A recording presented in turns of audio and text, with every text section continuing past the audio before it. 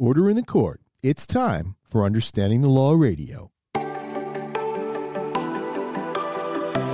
Well, hi, and thanks for joining us for another episode of Understanding the Law Radio. I'm your host, Peter Lamont, along with my co-host, Brendan. That's How are right. you, Brendan? I'm good. How are you? Good. So today we're going to be talking about a topic I think is super interesting. We're going to be Last episode we talked about sports, including hockey, which you said is the best sport. And now I'm going to counter that with what I think is the best sport, professional wrestling. I lied about the Knights thing in the last episode. I am a huge fan of professional wrestling. You know, you just took away my thunder because I was going to start with, we are going to be wrestling with a very interesting topic. Oh, that would have been clever. But you took it away sorry. from me. I You took it away.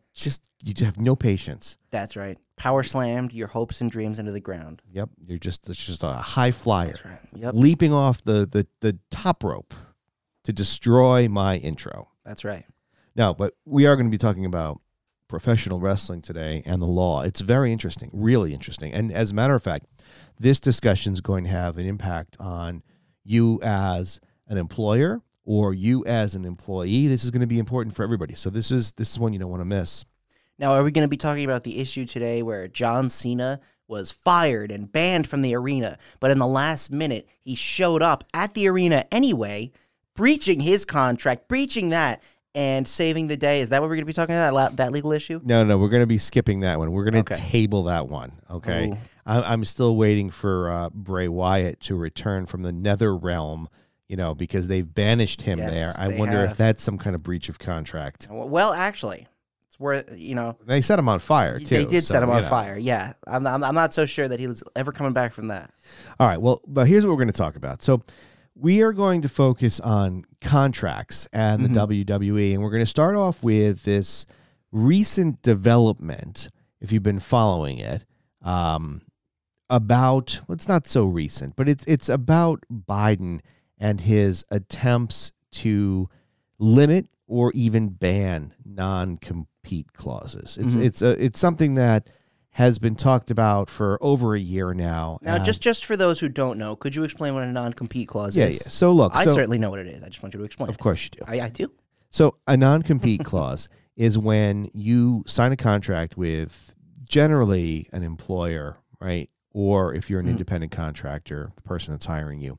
And it's going to limit your ability to do work for a certain period of time. So for example, let's say that you are a coach. Let's say you're a hockey coach, right? And you sign with a company and you're going to be their coach. They make you sign a non-compete that says, if you leave, you can't work for a competing hockey school that's within a 5-mile radius from ours for a year. That would be a non-compete. They're also called restrictive covenants. Okay. So it basically prevents you from doing something for a period of time, okay?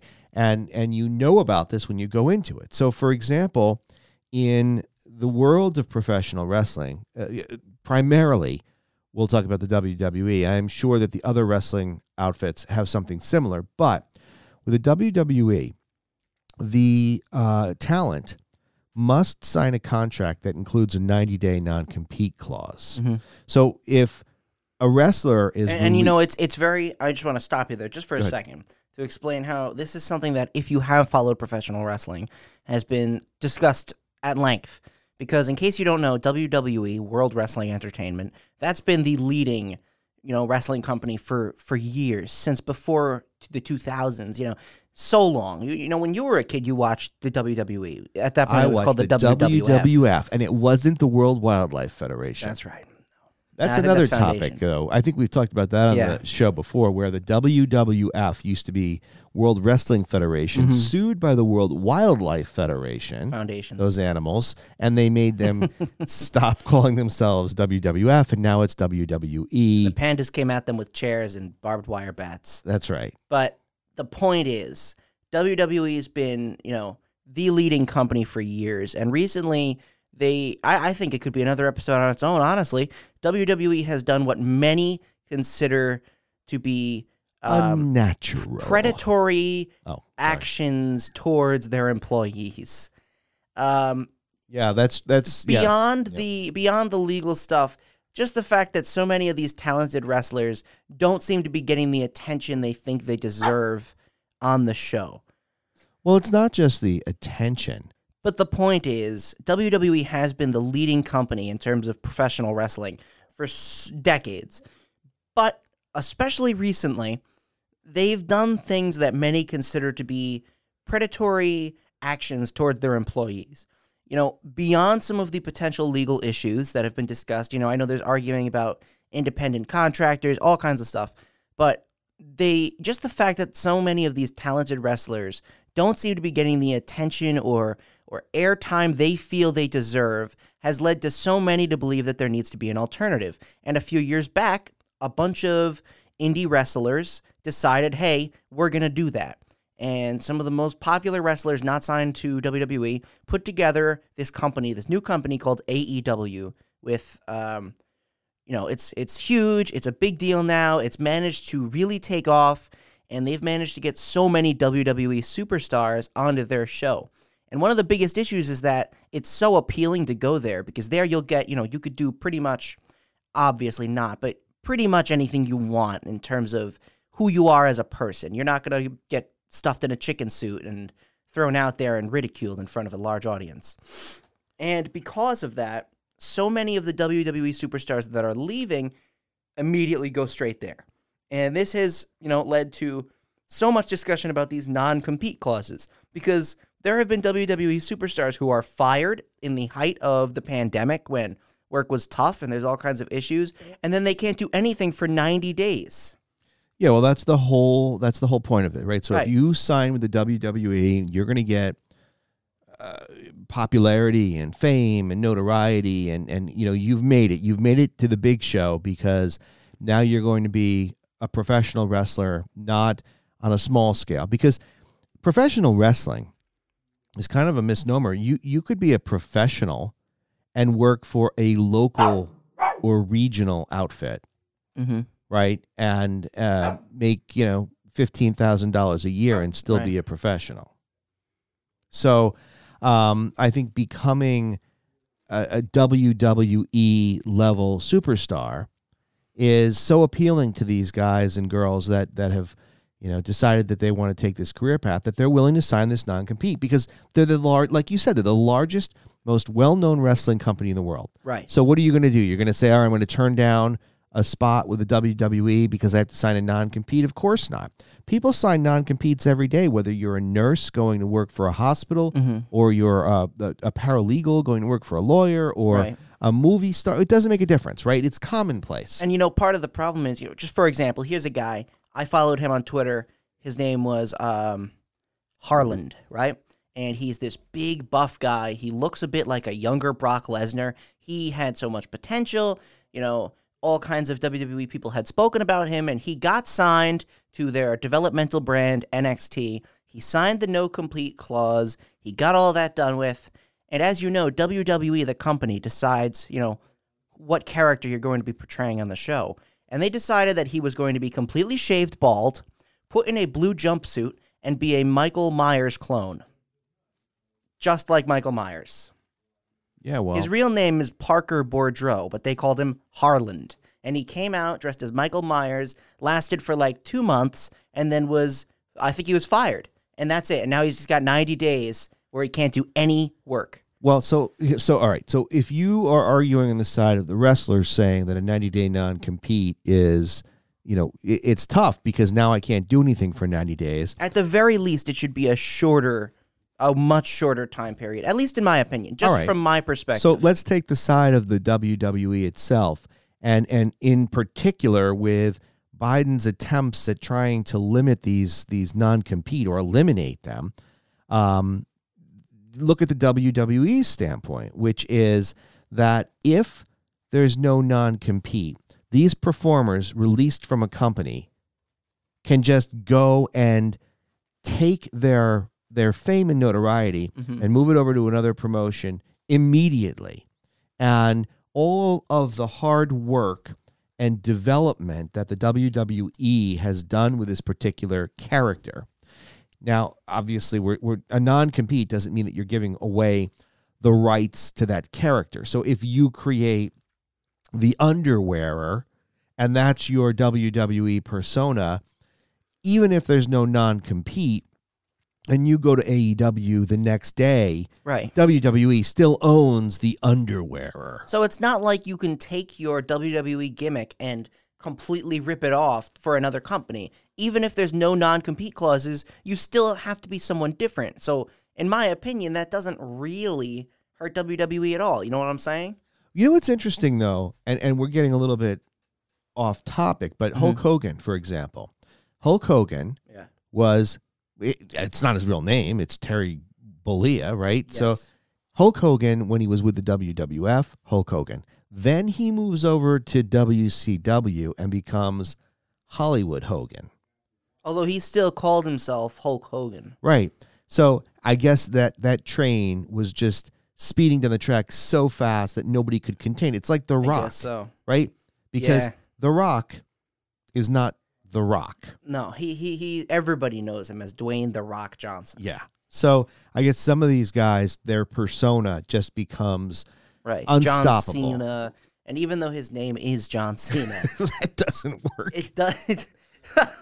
Even though his name is John Cena, he's still kind of A character in yes, a way, right? Yes, that's what I'm saying. And again, even more off topic at this point, but the Ultimate Warrior. I don't remember what his name was originally, but he changed his name to Warrior in order to still allow himself to be called that because WWE owned the trademark. Yeah, and we talked about this because I talked to him back in 2008 or 9. We talked about this on an episode because I was working with his agent at the time over something, and we were talking about the idea of him writing a children's book. And so I actually spoke with Warrior on the phone, and it was exactly as you would expect it to be. Exactly. Right. It was great. It was one of my, most fondest memories because best phone calls ever. One of my best phone calls. I love the Ultimate Warrior. So, but yeah, you're right about that. But anyway, so getting back to the non-compete, so WWE argues, well, if you take that away from us, we have spent time developing you because arguably there are wrestlers that come to the WWE that are nobodies, right? Right. And WWE develops them into characters. Maybe a character like Daniel Bryan, for example. Okay, he was not as popular when he first started. No, surely not. I mean, they made him. He's popular in the independent scene, but mainstream audiences don't know who he is. Right, but WWE made him a household name. Right. Right, so arguably, they would want to protect all that work and not have him within a day or two go to a new promotion and then, generate buzz for that other company with their hard work. So that's the whole point of the non-compete. So that's their argument. But getting back to your point, if you take the side of the performers, once these guys get released, they're stuck. So Braun Strowman, for example, had tweeted after he got fired, how many more days do I have till I'm out of jail? And obviously he was referencing his non-compete. And there's other wrestlers too. A funny story though, there's a wrestler, I guess his WWE name was Aleister Black. That's right. You know him? Yes. He's currently known as Malachi Black. All right. So he was released from the WWE. He was able to appear on AEW after only 30 days. Right. Because the WWE forgot to update his contract when he moved from the developmental NXT to the main roster. Right. So, but it's tough because you understand the company wanting to protect their brand, and then you can also see the performer's point of view because they need to work. So it's interesting. Brock Lesnar had signed a non-compete as a way to get a release from his contract when he left the WWE in 2004. The WWE claimed that Lesnar was unable to work for any other wrestling company or MMA promotion through 2010, which was the duration of his non-compete. They can decide he can't work for an MMA company? Well, that seems unfair. But if you agree to that, now look, again, non-competes are looked at on a case-by-case basis. So there's no black letter law when it comes to non-competes. A judge would look at this and they would apply a 4-factor test to determine whether or not that non-compete was unfair. But arguably here, they said for whatever reason, because at the time, I think he was going to the UFC, if I've got my dates right. And so that was the deal, sign the non-compete. Lesnar challenged the non-compete, though. And at the same time, he was working with New Japan Pro Wrestling and the UFC. And so he is under this non-compete. Mm-hmm. He files a lawsuit. He says, like I was explaining, this is oppressive. This isn't fair. This violates my rights. And ultimately, he and the WWE settled, which resulted in him returning to the company in 2010. But, that's the interesting component of these non-competes. It prevents wrestlers from immediately jumping ship, protects WWE for a little while, but they can develop new talent or whatever they need to do to replace somebody. The downside, obviously, is for the performer, but at the same time, let's say that somebody who was very popular, who made a decent amount of money, can't work for 90 days, and you've got other promotions they're going to wait the 90 days. And this character, this guy or girl, is probably not out of money if they've become so popular. So I think the non-competes probably hurt the lesser-known wrestlers more than the big names. Absolutely. And I don't really think that the concept of non-competes is incredibly fair. I don't get how it helps WWE so much that it's worth doing. I don't see how it's that helpful to anyone, honestly.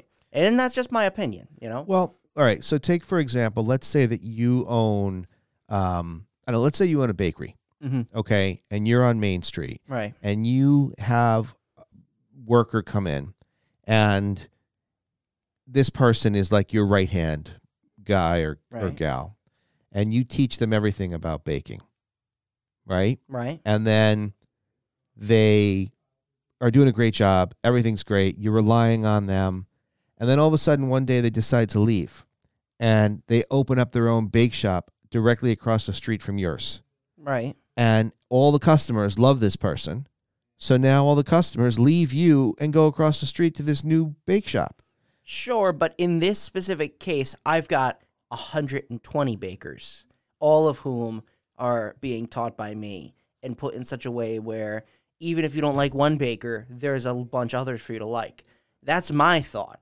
And so even if one baker were to leave and go to the other bakery, it wouldn't really affect me so much unless a mass exodus of bakers left my bake shop. Well, yeah, but so all right. So let's say that there's no non-compete. And if I'm willing to get rid of 30 bakers on any given day on a short notice, just bam, I've fired 30 of them because I don't feel like paying for them. That's then a lot who of bakers. cares? That's what WWE did. This is again off topic, but throughout the last couple of years, every once in a while they'll just release like 20 people at a time and just tweet about it and say we wish them well on their future endeavors. They usually don't know until the day it happens. It's honestly very kind of messed up. Well, that's getting back to the point that you made earlier in the episode, which is that people argue that the WWE employees are not always treated fairly. Right. I mean, didn't you tell me that the starting salary for a new wrestler is ridiculously low? That's for AEW. Oh. So that's what we'll get into in a minute because there's a very trending story about wrestlers and their contracts. But just to conclude this point, do you think it's likely that Biden will cause non-compete clauses to completely be eradicated? I think that you've got to look at other industries that are going to be impacted by it and whether or not those industries would appreciate removal of non-competes and look at what lobbying power they might have and whether or not it would impact a political candidate's ability to be reelected. I think that it depends. I mean, you can look at this and you can say, yeah, no non-competes for these small businesses. And I don't think it's going to have any impact on anybody, right? Because they're not going to impact, Biden's reelection or another politician's reelection. But if you say, hey, Amazon, we're going to, do this and it's going to impact you and Walmart and Target, and well, then there might be a differing opinion. So I don't know. It'll be interesting to see where the non-competes go. I definitely have noticed a trend in the courts over the years where non-competes are really being whittled down to very, very small areas and time frames. Right. So it used to be you'd see a non-compete that had a 2-year non-compete and you couldn't work in a 30-mile radius. Now it's more like 1 year and 5 miles. So well, here's an example here of these non-compete clauses just kind of being ridiculous in my opinion. This is a step of it that, in my opinion, is too far. So Jeff Hardy has signed with AEW, again, the competing company that has received, so much attention. He is signed, this Sunday. He fought in a really good match, in my opinion. He's there. But before he showed up, he left WWE. He announced, I am intending to sign with AEW after my 90-day no compete clause is up. And WWE felt that AEW also announced that they wanted to sign him. Both of them had said, AEW had said, we would like to sign Jeff Hardy. Jeff Hardy had said, I will totally go to AEW. And WWE felt that by publicly announcing intentions to sign Hardy, AEW has violated the terms of the non-compete clause and thus are open to legal action for tampering with a performer's contract. Tortious interference. That's what it's called. Tortious interference with an existing contractual relationship. Well, Jeff Hardy would go on to amend his statement saying he is considering joining AEW. And Tony Khan, AEW owner, said it's not a foregone conclusion. Just he wants to. So they changed their statements very quickly. It's kind of ridiculous though, because I think that's unnecessary. Yeah. Jeff Hardy can't wrestle for 90 days, and he can't say what he wants to do next either. I don't know. He can say what he wants to do, but I think the issue is that AEW said it, because that's where the tortious interference would come into play. So, I think that it's this ongoing issue with what the law is and what we think it should be, right? Because it might sound unreasonable to a performer to be restricted for 90 days, but it might sound like a massive risk if there isn't a non-compete for the company, because the company needs to be protected. And, as far as something like AEW, if AEW is saying we're going to sign Jeff Hardy, now there's all this buzz around Jeff Hardy, and does that make WWE somehow look bad? There's a lot that goes into consideration when, you send out these threats about tortious interference, stemming from a non-compete. If an employer knows, that would be like, if you owned a bakery, right? And you knew that Johan was this master baker. You wanted to bring Johan in, but you knew that Johan had a non-compete in his contract with your competitor. And you reached out to Johan and said, Johan, come work for me. I'll pay you more, or I'll give you a new title, or you'll be Johan the master baker. And then he does. I mean, you've tortiously interfered with that contract, even if Johan was unhappy where he was. So there's legal issues that, while it might seem like this isn't fair, you still have to contend with the legal issues. Right. And there are many people that would say, you know what, I'm going to violate this non-compete knowingly, and I'll deal with the consequences, the monetary damages that might stem from my actions, because at the end of the day, this is going to be a better scenario for me. So, that's a possibility. Right. So let's get into this other topic, though, before we run too long. about breach of contract because Okay. obviously we're talking about non-competes, and if you violate a non-compete, you're essentially breaching your contract. But this one is very interesting. So I'm going to let you explain the situation. Okay, so this started a little while ago. So in case you don't know, just for a tiny bit of context, there is the WWE has many different championship belts. They've got the World Championship, they've got the Universal Championship, they've got the Intercontinental Championship, United States Championship, Raw Tag Team, SmackDown Tag Team, NXT. The list goes on. 24/7. 24/7, which is the stupidest thing. Just again off topic, but the 24/7 championship is a belt that they say can be defended at any point in time. All that has to happen is you get pinned. Very reminiscent of the original Hardcore Championship. And they post on YouTube little skits where all the superstars are on a plane and someone sneaks up on the 24/7 champion when he's sleeping and wins it and runs into the plane bathroom. It's so stupid. So stupid. But the women are in their own division. They don't fight the men, which I personally think is stupid. I think they should.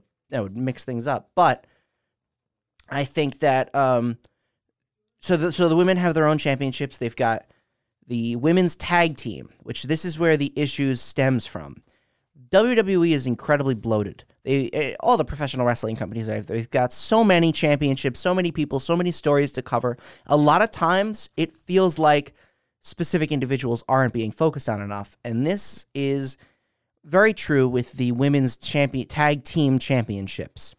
The current women's tag team championships, or I guess not anymore, but it was Sasha Banks, who is cousins with Snoop Dogg, if I'm right. She was in an episode of Star Wars, and Naomi. And those are the two champions. And a little while ago, there was an issue where they were scheduled to fight on an episode of Monday Night Raw. And this is what happened. So, during that episode of Raw, they changed the main event suddenly to a completely different match, and they announced on air when Sasha Banks and Naomi arrived at the arena this afternoon, they were informed of their participation in the main event of tonight's Monday Night Raw. During the broadcast, they walked into WWE Head of Talent Relations John Laurinaitis' office with their suitcases in hand, placed their tag team championship belts on his desk, and walked out. They claimed they weren't being respected enough as tag team champions, and even though they had 8 hours to rehearse and construct their match, they claimed they were uncomfortable in the ring with two of their opponents, even though they'd have matches with those individuals in the past with no consequence.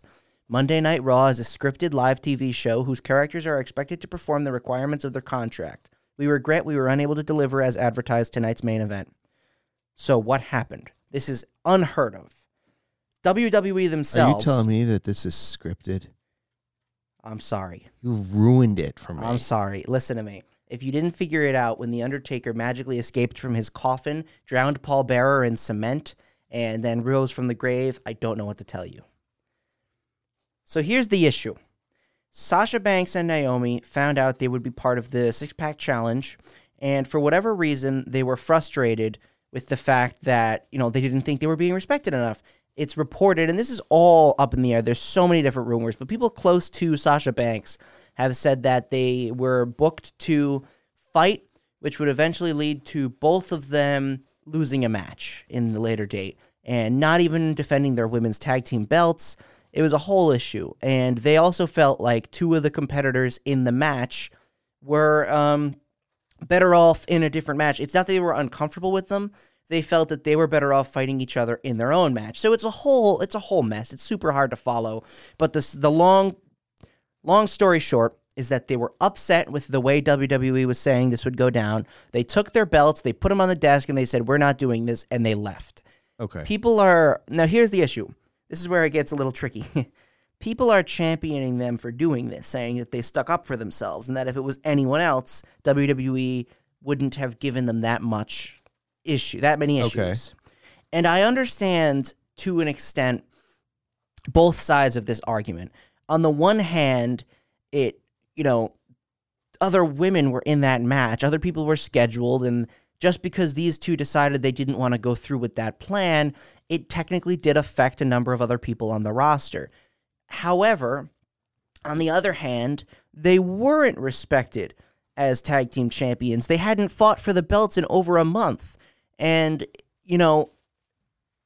technically speaking, it's all the work is, it's in the hands of the workers. If they don't feel like doing it, at some point, WWE is going to have to give in if they want her back. But see, I totally disagree with that, because if you enter into a contract with somebody and you decide that you don't like it, then you can't just say, right, you know what? I don't like what you're doing here, and I'm done. I don't want to do this. And then you quit. I think that if WWE wanted to pursue a cause of action for breach of contract, they would be well within their right. And I think that if you just eliminate enforceability of contracts, then what is this world going to be? Because then that means that if I order something from a company, get it, and then decide I'm not going to pay for it, it's okay. I can do that. I get it. And, the issue with talking about this is that just on social media, people have made this an issue regarding so many topics, gender, race, other things, WWE's, the pyramid of leadership in WWE. And it's hard to talk about because I don't think I have the greatest ability to discuss that. But purely at a contractual standpoint, they were legally in the wrong. Not morally. I'm not going to say anything about that. Look, this is not about morality or ethics or social issues. This is plain and simple. You entered into a contract and you didn't fulfill your terms of the contract. If you felt as though you were being taken advantage of, then your options are to sue the company and say you have violated the terms of your contract. The answer isn't to walk out, because you're bound to a contractual term. So it has nothing to do with whether or not the internet feels that they were mistreated or mishandled or should have had a title shot or should have had a better match.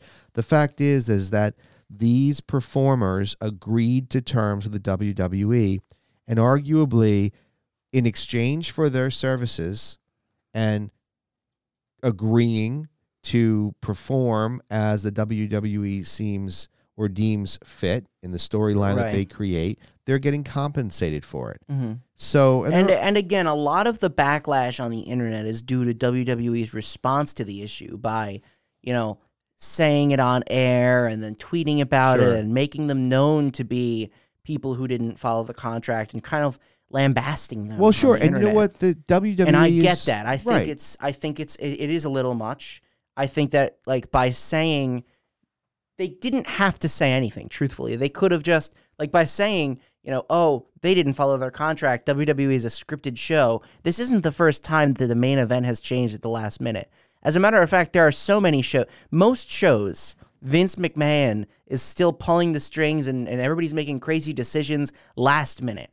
And so it definitely seems like the reason they announced it on air was specifically to jab at them. Maybe. And people have provided evidence. Maybe the WWE was afraid of that sports lawsuit that we talked about last time, where the Spectator wanted to sue think someone the was going to be NBA. outraged that the main event changed? Yeah. Maybe. No, but you know what?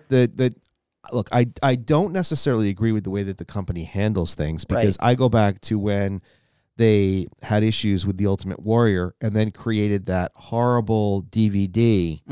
And or when Kevin Nash and Scott Hall left in the early days of WCW. If you don't remember that, Kevin Nash and Scott Hall, called Diesel and Razor Ramon, were super huge in the WWF. But when WCW showed up and became the more popular show, they left ship. They went to WCW. And WWF just lost two of their biggest stars. So they sent out two guys dressed as Diesel and Razor Ramon, who were completely different people, who looked so stupid. And on Raw, they said, look, there they are, Diesel and Razor Ramon, and made a fool out of the people, the people dressed up as these fake guys, the Scott Hall and Kevin Nash themselves. It's a similar situation. You know what I'm saying? Well, they own the character rights. But at that point, they're kind of making fun of them, And like The Ultimate Warrior, with you're saying, where they released that DVD that just destroyed him publicly. Yeah. No, I know.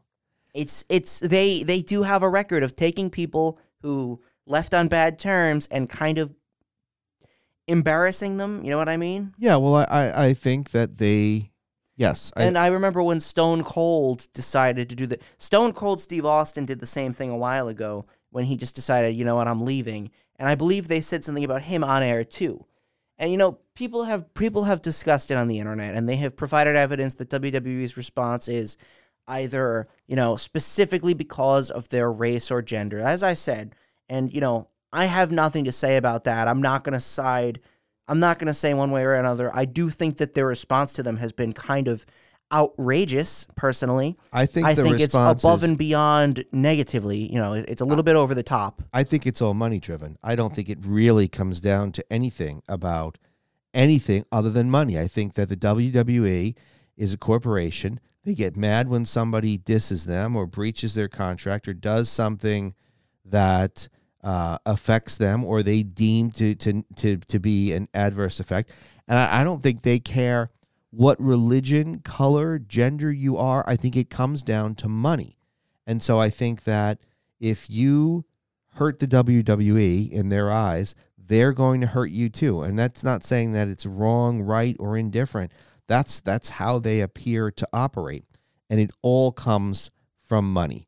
I think that the WWE would promote anybody if they thought that that character or persona could generate money for them. It's a business. That's really what it's focused around.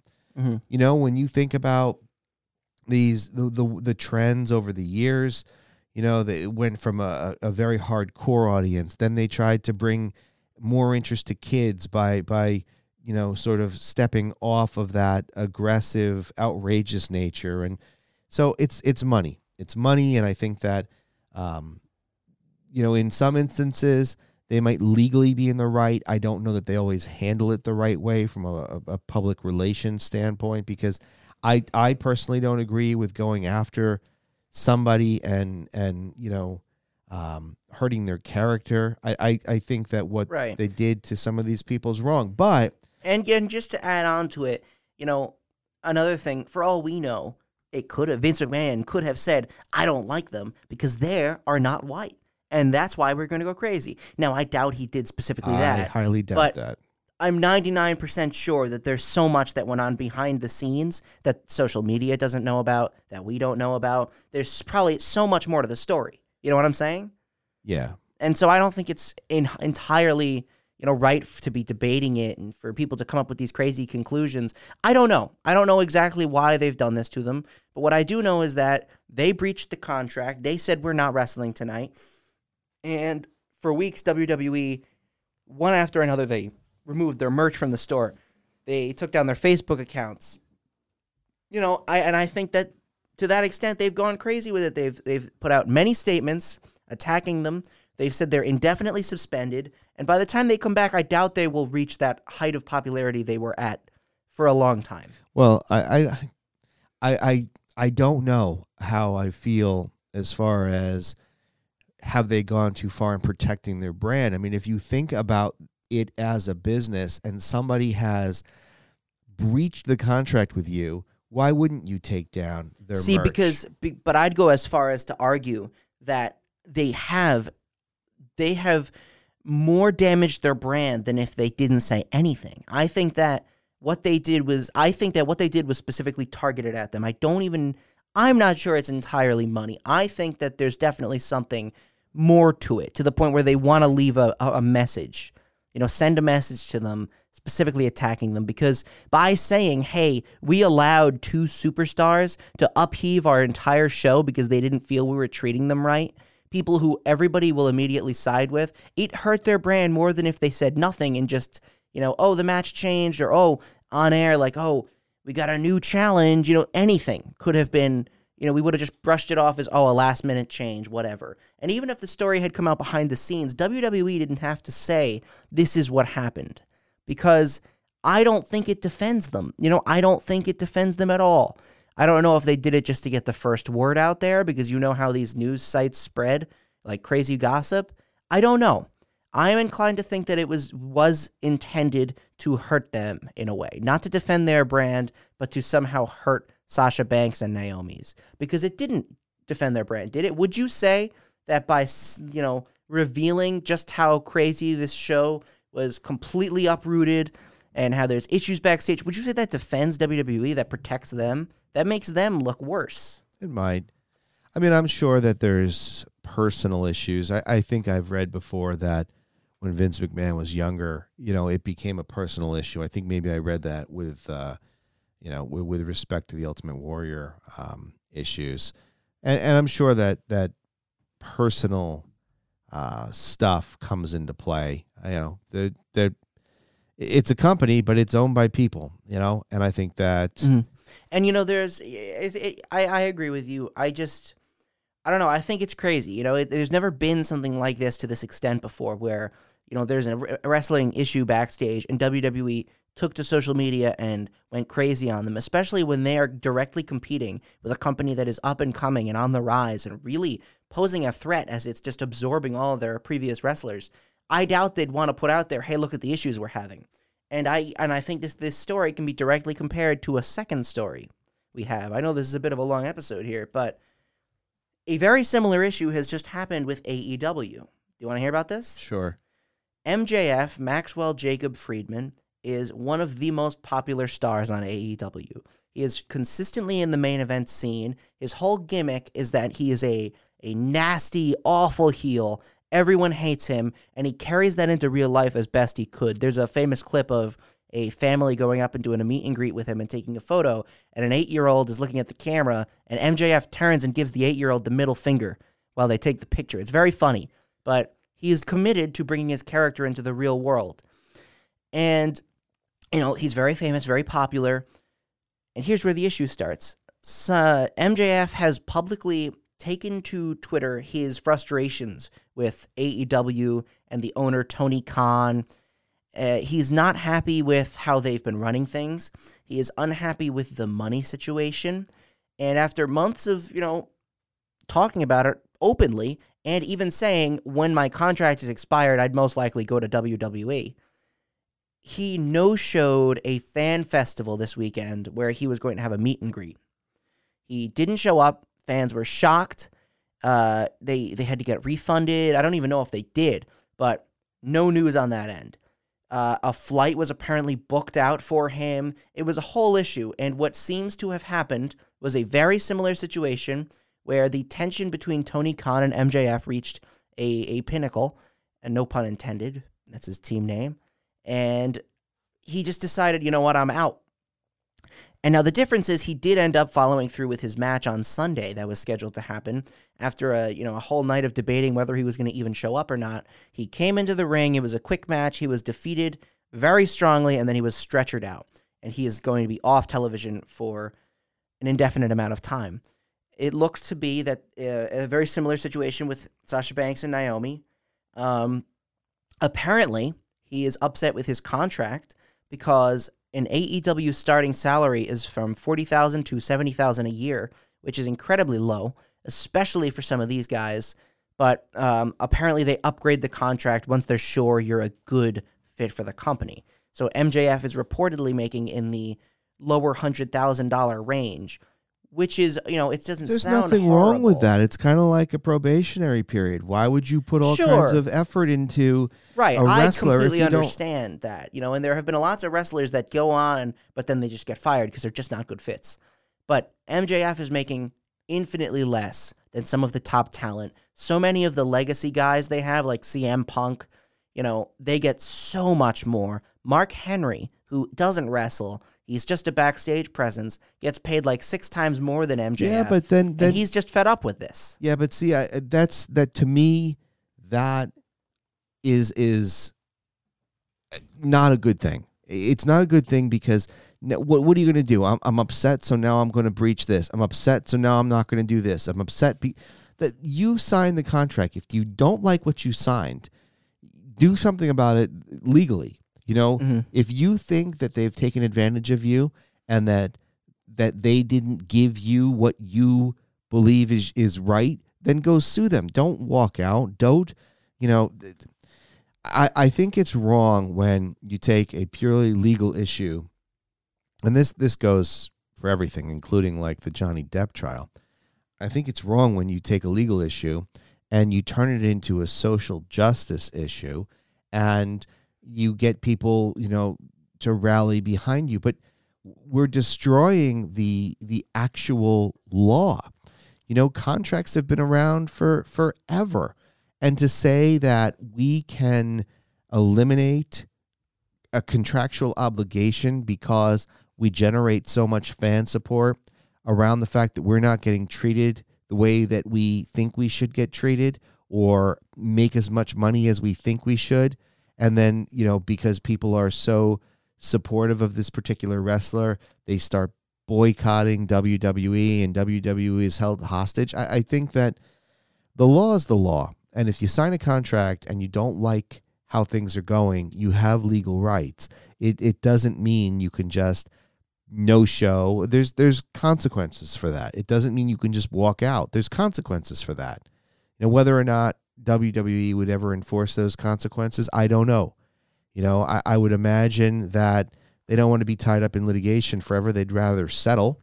But I don't think it's the right message to send, that if I don't like what I've signed, I can just walk out and just not do it because it's not fair. That's not the right message.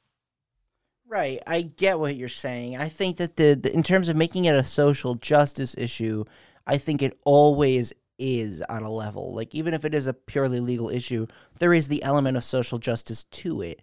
And I think, I don't have anything to add in the social justice side of it. That's what I'm trying to say here. I have nothing to give personally, but in terms of purely legal, I think that both of them are legally wrong because they breached the contract. Now, MJF, I'm willing to bet there's even more to that story we don't know. Why he didn't show up to the meet and greet is beyond me. But yeah, I mean, it's a very similar issue, but AEW didn't put out a statement. Right, well, AEW didn't go on to attack him and say, like, how dare you, MJF? It was a completely different situation to Sasha Banks. Someone who didn't follow the online rumor news would have never known. Right. And, that's just, you didn't like the way that the WWE handled it. And I understand that. And I think that, that the way they handled it, that could turn people off. And you could look at other promotions and say, well, they didn't do that. Why did WWE? I don't know. I don't know why they do the things that they do. I don't know why they take the approach that they do. And I certainly don't agree with everything, but just thinking about this as a lawyer and just thinking about the legal issue with contracts, I think you've got to hold contracts as sacred, because if we start breaching contracts and nobody is held accountable for it, then what value does a contract have? None. And then what does that do to our society? What about real estate contracts? What about car contracts? What about employment contracts? When does it stop? And, I enter into a contract. I don't like it. I'm going to leave. And, you can't sue me because people would be mad if you sued me. So I don't know. I think it's very interesting. I think that WWE is great fodder for our podcast, because there's so many issues. I think this is a long episode. But I think it's important because we talked about both non-compete, breaching of the contract. So hopefully you stuck with us to the end of this one, because I think that the topics are interesting, and I'd be interested to hear what our listeners have to say about, whether or not they feel that these wrestlers who just did not show up, just walked out, should they be held accountable? Or do you think what they did was right? Interesting. So maybe we'll post that on social media as well and get a poll. Mm-hmm. But that's going to do it for today's episode. So I want to thank everybody for joining us and for sticking with us for this extended episode. Make sure that you subscribe to the podcast if you haven't already. That's going to do it for us. Thanks, and we'll see you next time. Thanks for listening to Understanding the Law Radio. If you haven't done so already, make sure that you subscribe to the podcast. We're available anywhere that you listen to your podcasts, including Amazon, Apple Music, Spotify, iHeartRadio, and many more. Also, don't forget to check us out online on Facebook, Twitter, and Instagram. Thanks again. See you next time.